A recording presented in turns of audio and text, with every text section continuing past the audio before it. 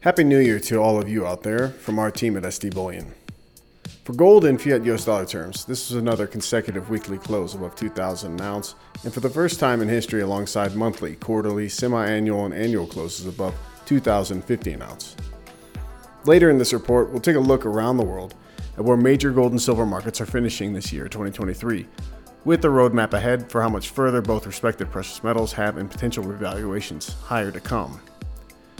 First, a quick follow-up on last week's SD Bullion market update regarding the Biden administration's demand that the EU come up with a plan by the end of February 2024 to potentially confiscate Russia's $300 billion in frozen U.S. Treasury savings and hand it over to their opposition in war, Ukraine. The Financial Times covered that story this week, while former U.S. debt plumbing system architect Kathleen Tyson stated, quote, "This expropriation of Russian assets will punctuate the end of a century of FX official reserves accumulation, except in G7 daisy chain and Anglosphere states. The rest of the world reverts to gold in self-custody as reserves and innovates new bilateral trade models for food and energy security."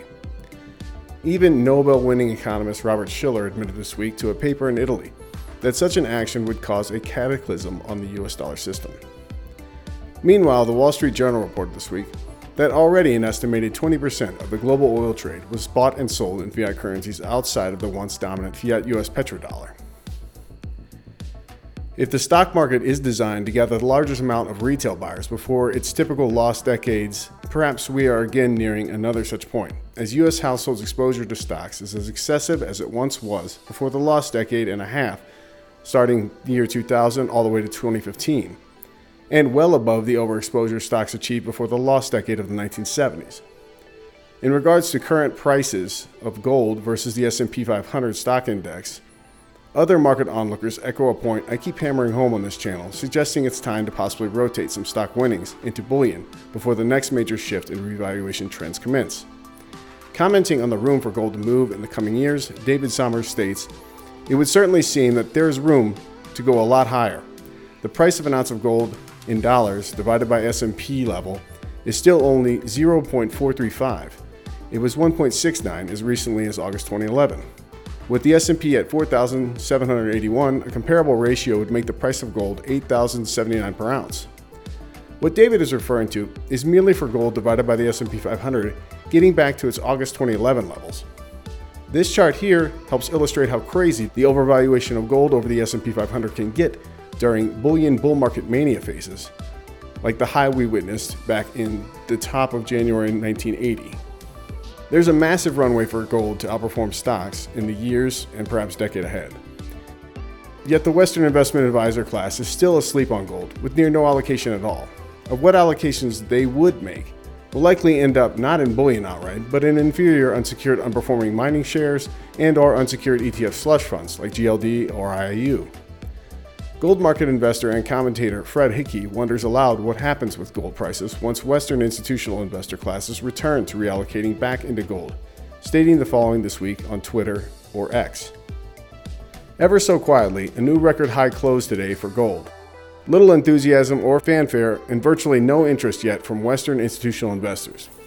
GLD ETF stuck at 878 tons, flat against the same level born a third years ago.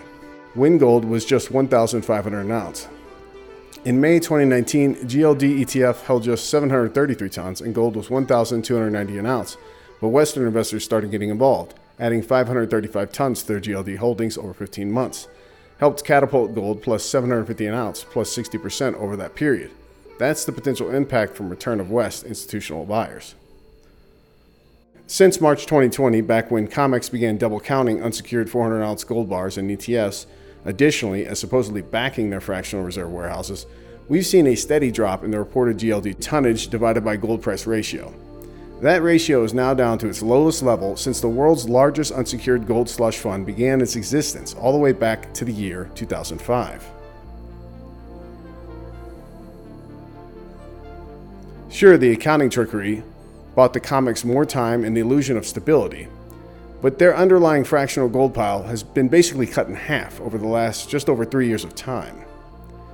In financial history, 2023 may be remembered for the starting block of a future global banking crisis. This chart is only updated through May 2023, but in total there were 5 failed US banks this year. And Swiss GSIB, Credit Suisse, basically failed by being bought out for pennies on its once bloated share price by UBS. There have already been over 61,000 bank jobs lost on the year, and we suggest this is only the start, as the system consolidates toward a global bank system trend which will have more CBDC adoptions and market share in the years upcoming. And while hard US debt is on the cusp of ballooning past $34 trillion to close the year, in which another diluted stock market bubble nears its all-time nominal highs, I again suggest considering that gold bullion will likely be looked upon, like in past stock market bubble eras, as being cheap. Even now priced at just over $2,000 an ounce, that will be deemed cheap in the decades ahead. Hello, this is James Anderson on behalf of SD Bullion. Smash the like button if you enjoy these bullion market updates. Subscribe to our channel here for weekly bullion market updates with exclusive bullion service offerings like this one. The worst day on Wall Street since the crash of 1987. We're now down 43%. This could be the most serious recession in decades. Protect your retirement with gold and silver IRAs. Learn more at sdbullion.com/IRA.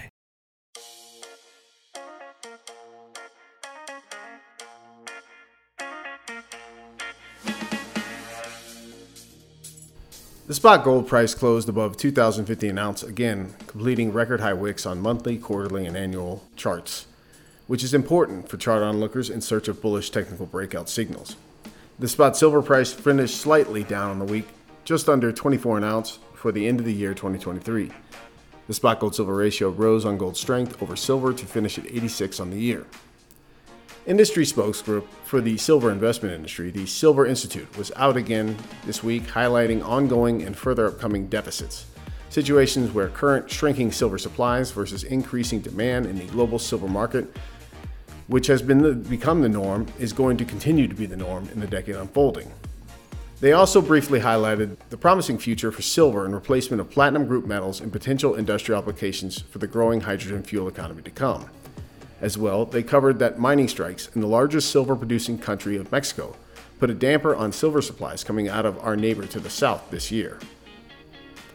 Yet they didn't mention the key and most important point, that major silver exchanges and depository inventories of silver bullion in China, on the COMEX, and in the City of London have seen major reductions since the spike-high levels during the 2020-2021 COVID peaks, dropping negative 73%, negative 70%, and negative 32% respectively over the last few years.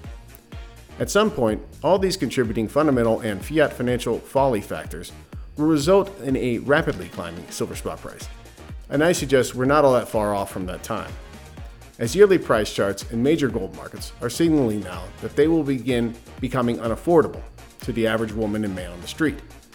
Annual gold price charts in fiat US dollars, fiat euros, fiat Chinese yuan renminbi, and fiat Indian rupee are all signaling breakouts that are either underway or about to begin in earnest.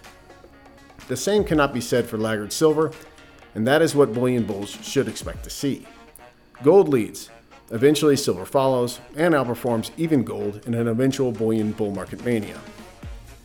Here's annual silver price charts in fiat US dollars, fiat euros, fiat Chinese yuan renminbi, and fiat Indian rupees, with the final fiat rupee chart for silver closest to a coming breakout phase where the poor man's gold, silver, does its typical outperformance run over gold. Thus far in the 21st century, gold has outperformed silver.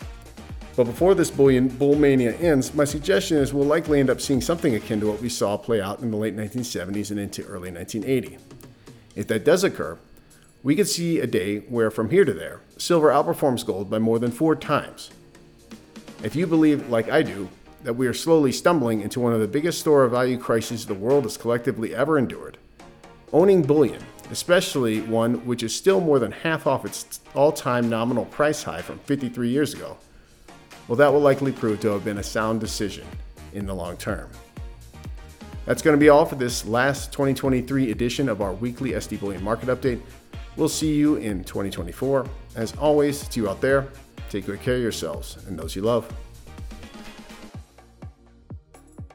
If you enjoyed this video, hit the like button and share it with those you love. Subscribe to our channel and hit that alert button so you know when we publish new bullion market updates.